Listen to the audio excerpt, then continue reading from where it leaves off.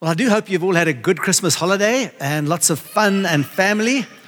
When I saw the title of the series, which in its smallest form is Filled to Fill, and I thought, man, we're all filled, past filling at this time of year. But actually, the wonderful thing about spiritual filling up is it doesn't make you fat, it just enables us to be more effective. And so that's what we're on to today. We're not talking about how much you ate for Christmas or are still eating of leftovers. It's got nothing to do with today's topic. We are talking about three subjects, and that's faith, hope, and love in these next three Sundays. And the idea is that we need to be filled with these Christ-like attributes, empowered by His Holy Spirit, in order to be effective in the year that lies ahead. So we've been bombarded by the consumer culture to eat more, buy more, give more, all those things. It's time now to refocus on being filled with the things of God, and that's what we plan to do today.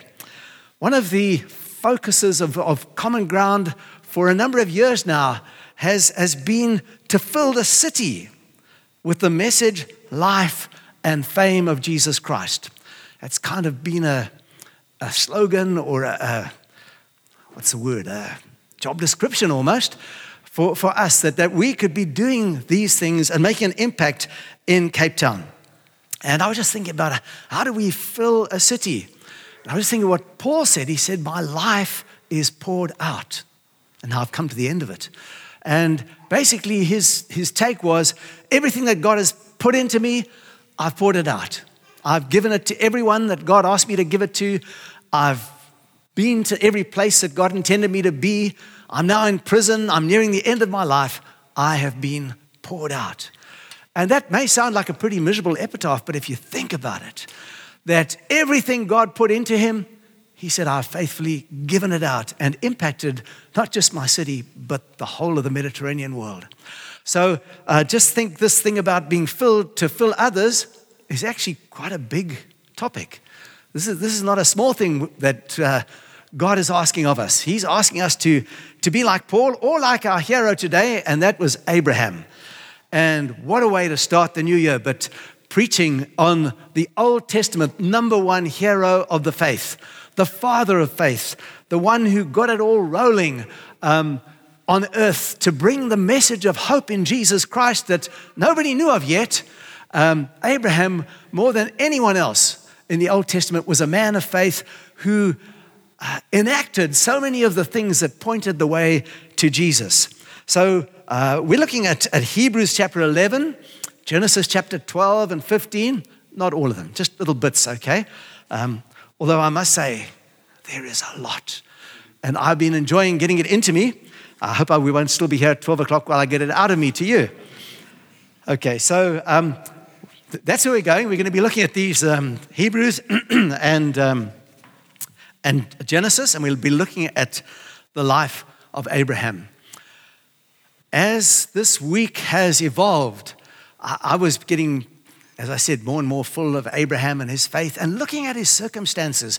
And I want you to get this right up front, that things were really bad in Ur of the Chaldees where he came from. That was the Babylon.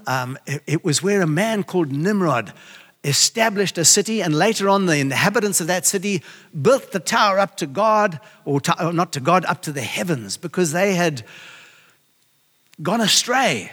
I mean, these guys were not so far from Adam and Noah. They knew of God from their ancestors, but they didn't care about him, and they didn't worship him. Rather, they worshiped the sun and the moon and the stars, and that's what they built that tower up to the heavens for, so they could get closer to the objects of their worship, instead of getting closer to the one who created those things. And Abraham was living in this environment. And somehow, through his ancestors, he had clung on to faith in the true God, the Creator God, without any Bible, just with stories that were handed down through the generations from his ancestors. So he was a man who looked to serve God without having a word of God, a Bible, to reference himself. And so he just sought to know more about God. So I want us to start with two verses to kind of lay a foundation. These are not part of the reading about Abraham, but they're in the very same chapter. In Hebrews chapter 11, you probably know, is the chapter of the heroes of the faith. And Abraham is the one who occupies most of those verses. But two verses 1 and 6 in chapter 11, teach us a little bit about what is faith. Now, faith is the substance or the reality of things hoped for, the evidence of things not seen. And then without faith, it is impossible to please him. For he who comes to God must believe that he is, and that he is a rewarder of those who diligently seek him. I want us just to think about this a little bit. Faith is substance or reality. Now, it's hard to kind of come up with a modern equivalent of faith that's out there in the world, because in the world, especially in the Western world, we are so materialistic. If you can't see it, measure it, taste it, hear it, whatever, then it doesn't exist. And yet faith is something that exists outside of our senses. And yet, the amazing thing is the writer of Hebrews says, faith is the substance, it's the reality. And in many ways, what he's saying is faith is more real than the real world to us who understand faith.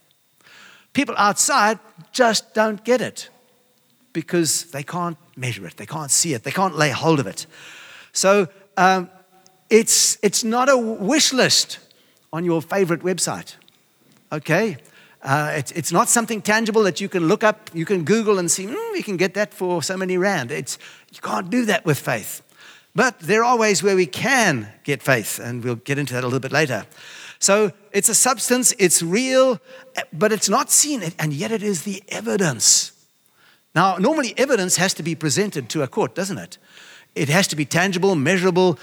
Someone has to have seen it, recorded it, heard it, so that we can hear the evidence. But this evidence is seen with our inner eye, seen with the eyes of the Spirit. So all of this is kind of hard for the world to get its head around. Now, I was talking about Ur of the Chaldees and the mess that it was in at that time because they turned away from the true God. They were worshiping the sun, moon, and stars, and they were getting into all sorts of wicked things. And this grieved Abraham. And so when God called him to leave, he was glad to go. As I was pondering on these things, guess what happens? The Americans send a strike in and take out the number 2 Iranian in Iraq. And I thought, isn't this really interesting? Same part of the world. I mean, Iraq is where the Tower of Babel was built. And in the prophecies concerning the second coming of Jesus, especially in Ezekiel, it talks about the nations that are going to come against Israel. And foremost amongst those, one of the top of the list is Iran or Persia. I believe Turkey is there, Russia's there. They are all mentioned in this list of nations that are going to come against Israel in that final battle before Jesus comes back. And so I was just thinking about this. What is this guy, this Iranian top general, doing in Iraq? And from the news reports, he's busy orchestrating all sorts of military activity in Syria, in Saudi Arabia, in Yemen, in Iraq itself, and of course, throwing lots of missiles at Israel. And I just thought, wow, surely Jesus' coming is sooner. Surely the stage is being set. And when Mike mentioned that piece from the New York Times about this last decade being a bit of a discouraging one, I thought, well, if you're discouraged by the last one's world, wait till you see this one, because it looks like things are warming up for the return of Jesus. And so we have two reactions. One is humanly, all the carnage and all the images you see on TV, horrible, all the death and destruction. But the thought that we are getting ever closer to the return of Jesus Christ and the establishment of his kingdom, wonderful. And you see, that's what Abraham left for. He was looking for a better place, a better life, a place where God was king, a city whose foundations and maker are God. And so we look for the same thing. So I just want to encourage you, not to watch too much TV this year, especially the cricket, unless we start doing better. No, only joking about that one. But don't be overwhelmed by the news. Be lifted up by the word of God in this year, because that's where our hope is, and that's where our faith comes. Faith comes by hearing. Okay, so we see that it's impossible to please God without faith, and he rewards those who come and diligently seek him. Okay, so we have to spend time listening. Every wife knows that, because most of their husbands dial out very quickly when they start getting those long conversations. And a few people laughing. And you've got to diligently listen if you want to hear the whole story. And we need to do the same with God only more. We need to seek to hear what he's saying. And he speaks to us through his word. He speaks to us by his spirit. And this man, Abraham, who had no written word to read and to go by, he listened in his spirit. And he heard amazing things. And he acted on those amazing things. And that's what we want to look at. So we need to believe that, first we need to diligently seek him. Then we need to believe that he is. In other words, he exists. God is real, and that he rewards those who diligently seek him. That's basically the foundation of Abram's faith. He believed that God existed. He saw all these created wonders. And he knew the stories that have been handed down through the generations. And he chose to worship that God who created all of those things, rather than to worship those things, which is what the rest of his community were doing. Okay, so we go on now to Hebrews chapter 11, and we're going to read verses 8 to 12. This is our text for today. By faith, Abraham, when called to go to a place he would later receive as his inheritance, obeyed and went, even though he did not know where he was going. By faith, he made his home in the promised land, and like a stranger in a foreign country, he lived in tents, as did Isaac and Jacob, who were heirs with him of the same promise. For he was looking forward to the city with foundations, whose architect and builder is God. And by faith, even Sarah, who was past childbearing age, was unable to bear children. And so from this one man, and he as good as dead, came descendants as numerous as the stars in the sky and as countless as the sand on the seashore. Okay, so these are the verses we're going to be looking at today, and we're going to be cross-referencing those with some of the passages in Genesis. The first thing we want to see here this morning is that faith follows God's leading even though we don't know where it will take us. Did you notice that? He said he went not knowing where he was going. Wow. You guys, you knew you were going to Malawi. You didn't know what you were going to find when you got there. But imagine going to the airport and just, God says, get on that plane. You don't even know where it's going. That's what Abram did. He didn't know where God was leading him. He just said, lean on God. I believe you. And there was this dissatisfaction in his spirit with where he was, and a longing to be in a place where God could be more in control, where the kingdom of God could be established. So a couple of interesting things is, when he was called to go to a place, he went. In other words, he was diligently listening. He wanted to know, God, what can I do about this situation, about all these problems here? And God said, leave this place. Now, I hope you're not going to take that as the key message of today. I'm not trying to diminish this congregation. I believe God has put us all here for a reason. We have come here, and rather like Abram when he arrived, we have to then find out what is the reason that we are here. But he was a man who was listening to hear what God was saying. And I think that requires focus. We have to be diligent in our listening.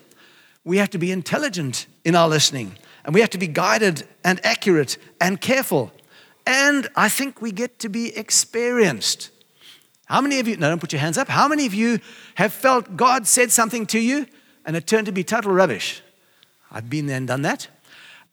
So we gain experience in the quality of our listening as we see life unfolding. And hopefully with that experience, when the big ask comes, we're ready. And we say, yes, Lord, I believe this is you and I'm going to go. Just a little aside. This same part of the world, a man called Muhammad, believed he was hearing from God, and he knew something of Jewish folklore, and he knew a little bit about Christianity from some of the strange people that were living in the desert nearby. And he thought he was hearing voices, and he was hearing the voice of God. At one very important stage in this process, he became convinced that he was being deceived by demons. And then the demons said, no, nonsense, this is the real thing. And so he carried on following. And that's where Islam came from. So it's really important that we hear God.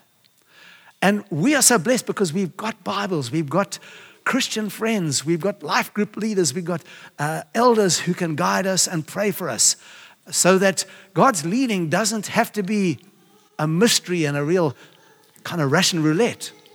I believe we can hear and know the voice of God and have an assurance that we are going in the right place if we listen diligently and then obey when he speaks to us. And then, of course, go. So he didn't know how he was going, but he trusted that God had the destination in hand. Okay, so we've been through a number of examples of this in our life, and I think I might have told you the story about when we went to Bible college. We were sitting in what was then Rhodesia, and I really wanted to go to Bible college. I was a new Christian, and we'd been accepted by Elim Bible College in the UK, where some very good friends of ours were already studying and highly recommended. So we were on our way. So we'd heard God, we were off. And then we got this letter saying, sorry, there is no married accommodation. We can't accommodate you this year. Try again next year. Well, I felt God was saying this year. And to cut a long story short, we went to a place we'd never heard of in America, Christ for the Nations. God just miraculously came in and redirected us. But you see, we had to start moving in a direction, and then he told us the way to go. We'll see this exactly the same thing happened with Abraham. Partly it was the geography, but he starts off heading northwest and then ends up heading south. So we don't always go in the direction that we're going to finally end up following. We're going to be looking in the course of our time together this morning at a modern example of faith. A man you've probably all heard of, Reinhard Bonnke, who died last month. A man who's probably had more impact for the church in Africa than any other person. And he said something, and I'm going to tell a bit of his story, but he said something that I want us just to hear. He said, those who are eternally seeking the will of God are overrun by those who do the will of God. Did you get that? Those who are eternally seeking the will of God are overrun or overtaken by those who do the will of God. I remember going back to America a couple of years after Bible college and meeting up with some of the fellow students that I'd known there. And by this time, we were deep into ministry and getting involved in Zambia and trying to start a school. And these guys that we were with, they were all waiting to hear from the Lord. And I thought, you've been out of Bible college for 2 years. What are you waiting for? You went to Bible college because you felt God wanted you there to equip you for a purpose. Now, maybe he still had to do some work, but I'm inclined to agree with Reinhard Bonnke. Some of us can spend our whole lives waiting to hear from God, not realizing that we already have, and he's just waiting for us to obey the first instruction, which in this case was very simple. Leave this place. Pack up and go. It's easy, hey? Okay, so let's look to the record of Abraham's story. We're going to read a little bit more now in Genesis. And I've described the situation in Ur of the Chaldees. We're reading from Genesis chapter 12. It was in chapter 11 that the Tower of Babel was built. So that gives us the context of what was going on. There was this big New Age, which is very old, movement in Babylon, in Babel. They were building this tower to worship the sun, moon, and the stars. Genesis 12, verse 1, now the Lord had said to Abram, get out of your country, from your family, and from your father's house to a land that I will show you. I will make you a great nation. I will bless you and make your name great, and you shall be a blessing. I will bless those who bless you, and I will curse him who curses you. And in you, all families of the earth will be blessed. Wow. That is no small message to hear. that I'm going to not only take you to a new place, but I'm going to make a nation of you. Your name is going to be great. I'm going to bless the people that bless you and curse the people that curse you. I know some of you don't worship a God that curses or judges or disciplines, but our God hates sin. And in the end, after millennia of offering us the option of grace, the end of time is going to come. And those who have not chosen him will be judged. So if you are not yet a follower of the Lord Jesus, I don't want to intimidate you into running after him, but I just want to say that there is a moment, a long moment of opportunity. It's been going on for a couple of thousand years for us to deal with our sins. But that moment has an end point. And what is amazing here is God says, I will bless the people in the land where you're going who bless you, and I will curse those who curse you. And I believe that has actually happened historically. Okay, so we see that Abram, because he was seeking the true God, he was not happy with what was going on there, and God calls him out, and he says, I'm going to make a great nation of you, a people of faith. And there's a hint here eventually of a Messiah, that in you all the families of the earth will be blessed. That's actually referring to Jesus. In the descendants of Abraham is coming the Messiah. And all nations of the world, every family will be blessed because of the opportunity he gives us to be saved.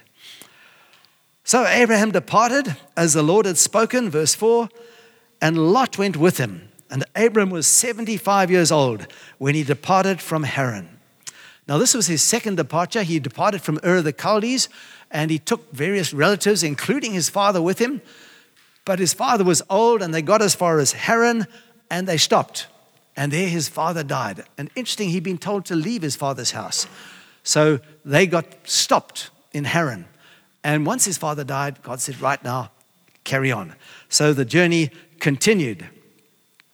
So this was the second departure. So the lessons we're learning so far, Faith 101, listen and obey. Okay, it's very simple. As long as you're hearing right and as long as we can obey. And the interesting thing is it's usually not rocket science. It's usually so simple we don't even realize it's God. But it does sometimes get more challenging. We're told in the Bible that faith comes by hearing and hearing by the word of God. So as I said, we have the blessing of having the Bible.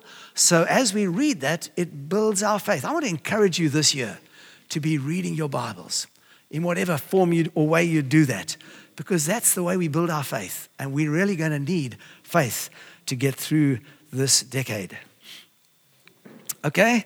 Abram was 75 years old when he left Haran. Viv and I were just discussing this new year, and it suddenly dawned on us that this is a new decade. And she said, wow, I wonder what God's got for us in this decade. I said, well, one of the things he's got for us, by the end of it, you and I are both going to be closer to 80 than 60. So some of the things he's got for us are interesting. However, I'm encouraged by the fact that Abraham was 75 years old when he got up and moved from Haran and went into the promised land. And 25 years later, he had his first legitimate son. Sorry, that was a mistake. So yes, I might yet be around in 30 years' time having children. Well, no, actually, I'm afraid Sarah's, she's passed.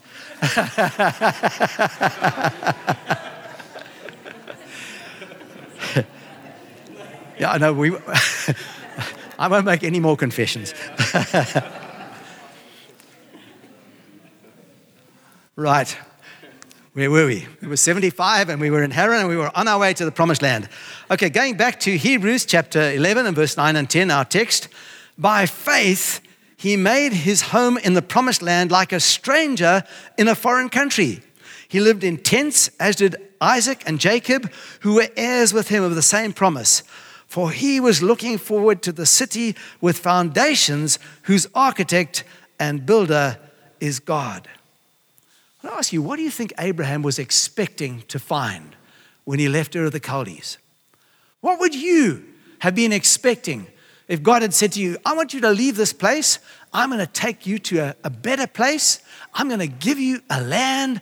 I'm going to make a great nation of you, and you're going to have an impact on the world. What kind of land do you think he was expecting? Because my imagination is he was probably thinking of something like Canada with no one there, fertile country, lots of mineral wealth, place where he could start from scratch, where there's no one to hassle him, and he can build a nation for God. Instead, God takes him to the place where the Canaanites are living. And we see that they don't welcome him. They're not pleased to have this stranger arriving. And he's stuck in the land where he's not welcome. He can't build anything because every time he tries to settle down, the locals kind of hound him out. It was just like Mike watching cricket in the wrong part of this grandstand. And so he kept on having to move to find a place where he could sit and watch. And this was Abram's story. And I think it must have surprised him. And I think we need to take note, because whenever we undertake a faith mission, whether it's a small one or a big one, there are going to be times when God says, well, here you are, over to you now. And you look and think, what a mess. How can we work with this? Okay, there will be challenges. There will be stuff for us to do. I'm kind of, as I was preparing this, I was imagining all you young dads, especially the ones with your sons, and you've given them some model kit or a Lego or something to do, and they, Dad, can you help me? And so, okay, so you leave the braai and you go and get stuck in, and the more you get stuck in, the more you're enjoying it, and in 10 hours, you've done the whole thing for your son, and he didn't do anything. He, oh, Dad, let me, no, just now, and you finish the job. God is not like that. He gives us the Lego set and says, right, you've arrived. Hello? Okay, so I've seen this a number of times in my life where what I thought was going to be was not at all like I had imagined it. But it was God's place of opportunity and favor. And as I began to do my part, because there's our part in building that Lego set and there's his part. He gives us the place and all we need. And then he says, right, let's work together on it, your turn. Okay, so if you've got some projects that you're waiting for him to start, maybe he's waiting for you to open the box and read the instructions and get going. Okay, so there will be times of discouragement and apparent delay in every faith project. And the bigger the project, the more we will find there is opposition. I want to start now. Just a quote from Nicky Gumbel. I'm reading a devotional that he's doing a year through the Bible. And he talked in his devotional, I think it was yesterday or the day before, about the cycle of battle and blessing, and that our Christian lives are like that. That actually we have times of problems, battles, struggling, and then times of blessing. And he said, actually, the more you go on in life and the more responsibilities and the bigger family you have, the more you can have the two running concurrently on different tracks. So you've got battle here and blessing there. And we have to walk this faith walk and deal with the battles and enjoy the blessings and keep building the kingdom as we go. So I want to just tell you a little bit about Reinhard Bonnke. I just felt it's appropriate. He died last month at the age of 77 or 79, I think it was 79, having achieved amazing things for God. But I want you to listen to his background as well as the amazing things he did. He was born in Eastern Prussia, which was then part of Germany, in 1940. He was evacuated to Denmark aged 5. So the year the war ended, and the reason for the evacuation is the Russian army was coming in to that part of Germany and eventually took it. And the town where he was born was German then, is Russian now. So can you imagine when you're 5 and you've got the Russian army coming at you and your mother's packing things and they were refugees. And they ended up in Denmark in a shelter for refugees. He became a believer at the age of 9. And age 10, he felt God was calling him to Africa. Woo! And he obviously cherished that word that he heard in his spirit, because it was many years later that he actually came here. But isn't that amazing? 10 years old, he heard the voice of God as a 1-year-old Christian. He attended Bible College of Wales, which was started by Rees Howells. And some of you will have heard of Rees Howells. He was famous for his intercession. He and his Bible college were the center of prayer for Britain throughout the Second World War. And they saw many things in the spirit before they actually happened in the war. And they were praying against the schemes of the enemy because God was showing them stuff. So he went to a Bible college where they were real prayers. They listened to the voice of God. They were guided by prophetic instruction. And they spent a lot of time interceding for the nation in very, very difficult times. Now, I'm going to come back a little later to Rees Howells' story, but Reinhard Bonnke, by the time he arrived at the Bible college, Rees Howells had already died and his son Samuel was running it, but he heard some of the stories. And some of the stories concerned Africa, but a lot of them concerned miracles in answer to prayer. And he prayed a prayer while he was a student at Bible college, and he said, Lord, I also want to be a man of faith. Simple prayer. He heard stories about miracles from the leader of the Bible college, and they were mostly miracles in Rees Howells' ministry, and he was encouraged by hearing these stories. And he said, yes, I also want to be a man of faith. I don't just want to listen to other people's miracles. I want to pray for and see miracles myself. I suspect most of us would like that. But not all of us are willing to do what Reinhard Bonnke did. And it starts with listening to what God says you must do. And being faithful over time, and then you start seeing the miracles. Okay, so the interesting thing is, he eventually, he pastored a church in Germany for a while, and he felt God speaking to him again in his mid-20s about going back to Africa. So at the age of 27, he came and went to Lesotho as a missionary and began preaching there. And apparently he preached his heart out every week, even though there was this tiny little church with hardly anyone in it. And he was feeling quite discouraged because he had this vision for Africa. And now he's stuck in this little area of Lesotho, going around from village to village. And the congregation that was actually kind of his home base had less than 100 members, and nothing much was happening. And after a little while there, he was preaching. And as he was preaching, someone jumped up and said, I've been healed. And someone else jumped up and said, so have I. And someone else jumped up. God sovereignly started healing people. And you see, all Reinhard Bonnke was doing was going and doing what God told him to and seeing hardly any results. But he had prayed that prayer, Lord, I also want to be a man of faith. I believe that was an extremely significant prayer in his life. And it just started to happen. And he didn't turn back from that point.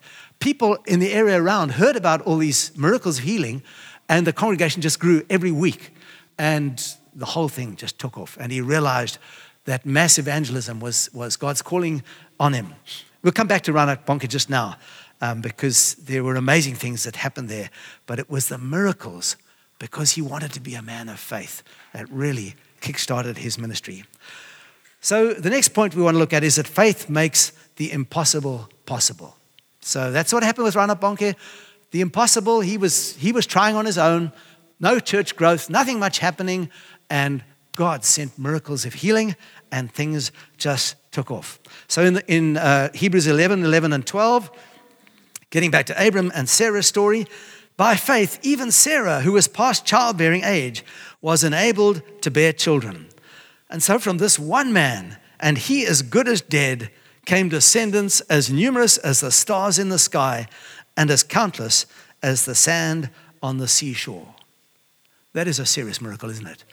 100-year-old man, barren wife, and God says you are going to have multitudes of descendants. Come and have a look at how much sand there is on the seashore, how many stars there are in the sky. If you can count them, that's how many descendants you're going to have. Wow. So amazing promise to Abraham and to Sarah. Going back to the Genesis account in chapter 15, verse 2 and 4 and 5, Abram said, Lord God, what will you give me, seeing I remain childless? And God said, one who will come from your own body shall be your heir.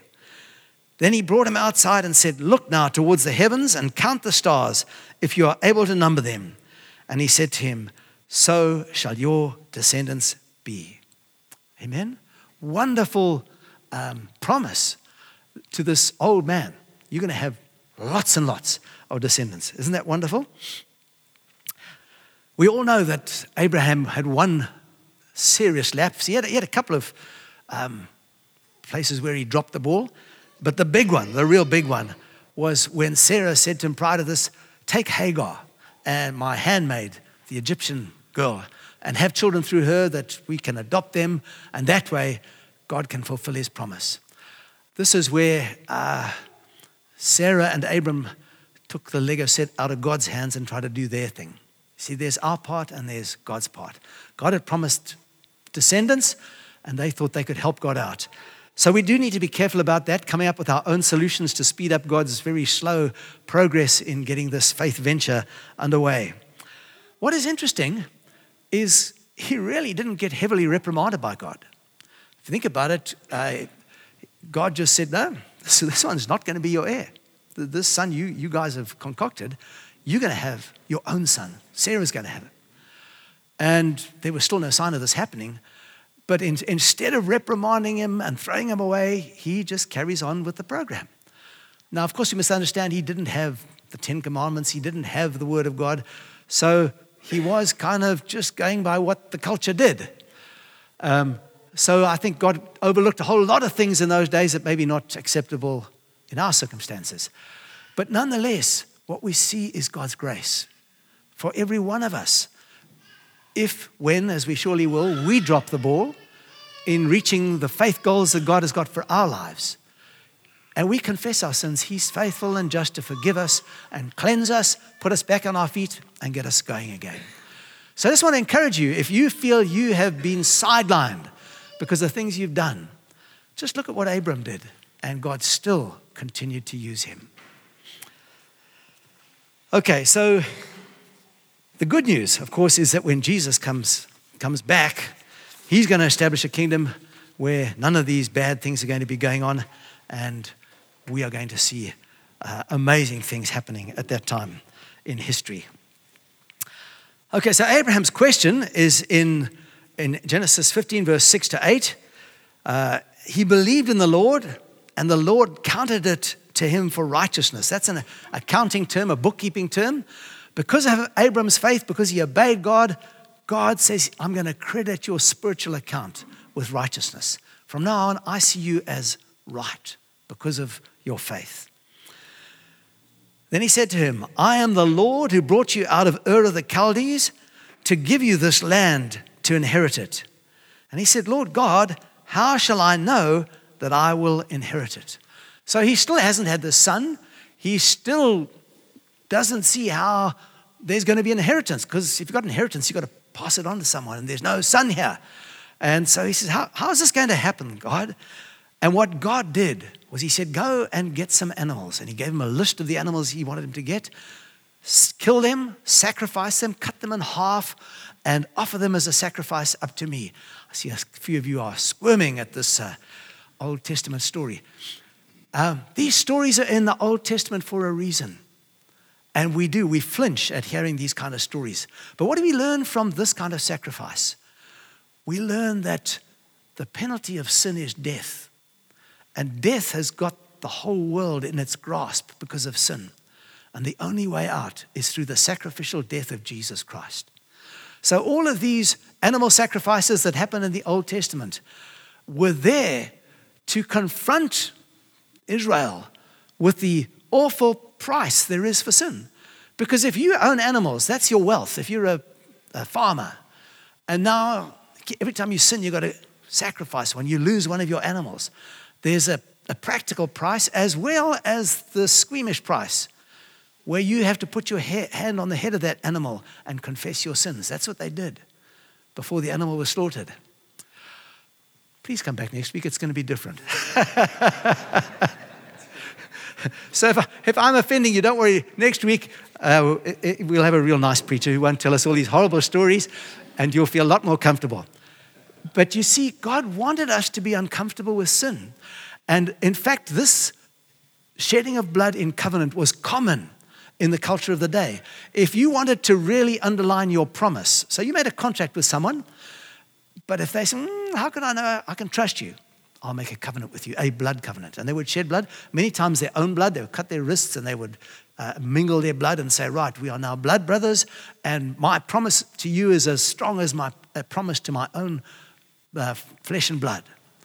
So God said, now you go and prepare this sacrifice. And Abram prepared it, and then God appeared as a burning light passing through, which is what they did. They would pass between these severed bodies, and that was the way they would seal the covenant. So God made a covenant with Abram, and he didn't ask anything. He just said, I'm going to do it. Because of your faith, I promise you, and I will make a covenant with you. So this was a faith covenant, and he said, that is now proof. You don't need more because I'm in covenant with you. And all Abram had to do was to put the animals in order and keep the vultures away. And then God came and passed through. So at 100 years of age, Isaac was born. 25 years after leaving Haran, God finally sends this promised son. Now these two, God and Abram, are in covenant. And you are probably familiar with the story that a little while later, Isaac's now growing to a young man, and God says to Abraham, now I want you to take your son, your only son Isaac, and sacrifice him to me. Now this is a whole brand new level. It's one thing to leave Ur of the Chaldees. It's altogether another thing to take your son and sacrifice him. And I don't know what you would do. I think I would fail this test horribly. But Abram knew the voice of God, and he knew this is the promised son. This is the heir, and he believed God was able to raise him from the dead. Even if I sacrifice him, that's not the end of the story. So he got to a place where he so trusted God, he was willing to do this. And if you remember the story, he went up the mountain, and God provided a ram in the thicket that was sacrificed instead, and Isaac got off free. His life was spared. And again, you might think this is yet another gruesome story. Another animal dies. But the picture here is that Abraham was willing to sacrifice his son, but God intervened to save him. God, a few thousand years later, was willing to sacrifice his son for our sins, and nobody intervened. He went all the way and died for our sins. Can you see the amazing pictures of the gospel in Abram's life story? These are gruesome pictures, but sin is a gruesome business, and we were all dead in our sins and trespasses until Jesus died on the cross to pay the price for our sins. Okay, so we move on to all the positive stuff now. The amazing thing about faith is infectious and it multiplies. If you've ever been around someone who's just got a lot of faith, it's really encouraging to listen to those kind of people talking about the things God has done and the things they believe God's going to do. I spent some time researching Reinhard Bonnke and ended up reading about a whole lot of revivals. And as I did, wow, wasn't that amazing? And as I read other people's stories in different parts of the world, different times in history, faith was building in me.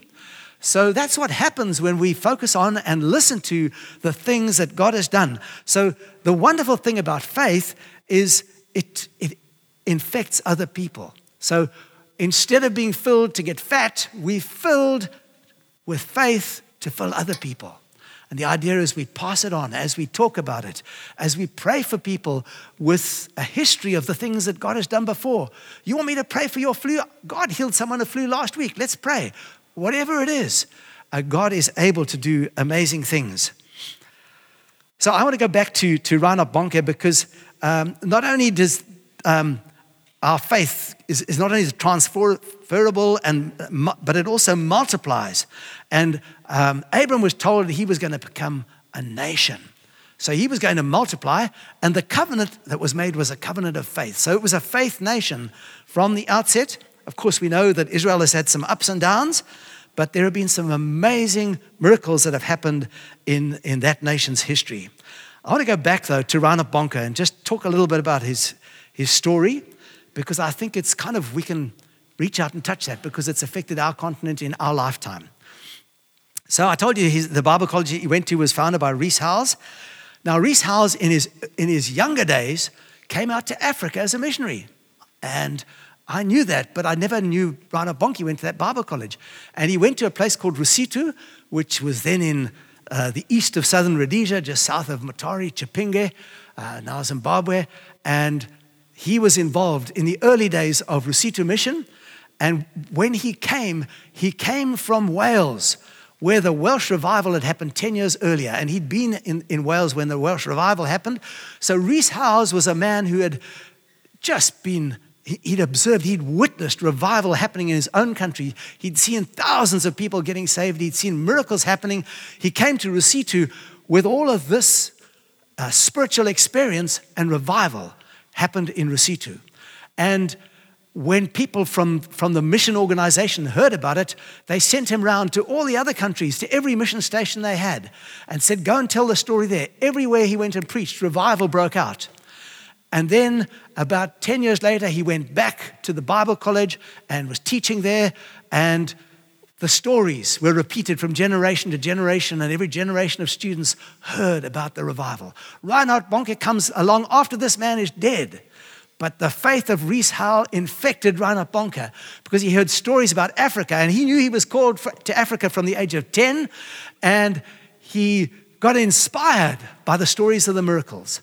And so when he came to Africa, he had prayed that prayer, Lord, I want to be a man of faith as well. And he was. And things began to happen. He had Rees Howells' faith and love for Africa.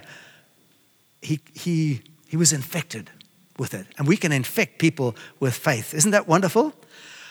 According to Christ for All Nations Records, which is Reinhard Bonnke's organization, he preached to 77 million people. Now, I think that's probably fairly, when you're estimating a crowd in a cricket stadium or whatever, you know how many people can fit in. But it's in the right ballpark. 77 million people heard the gospel through this man.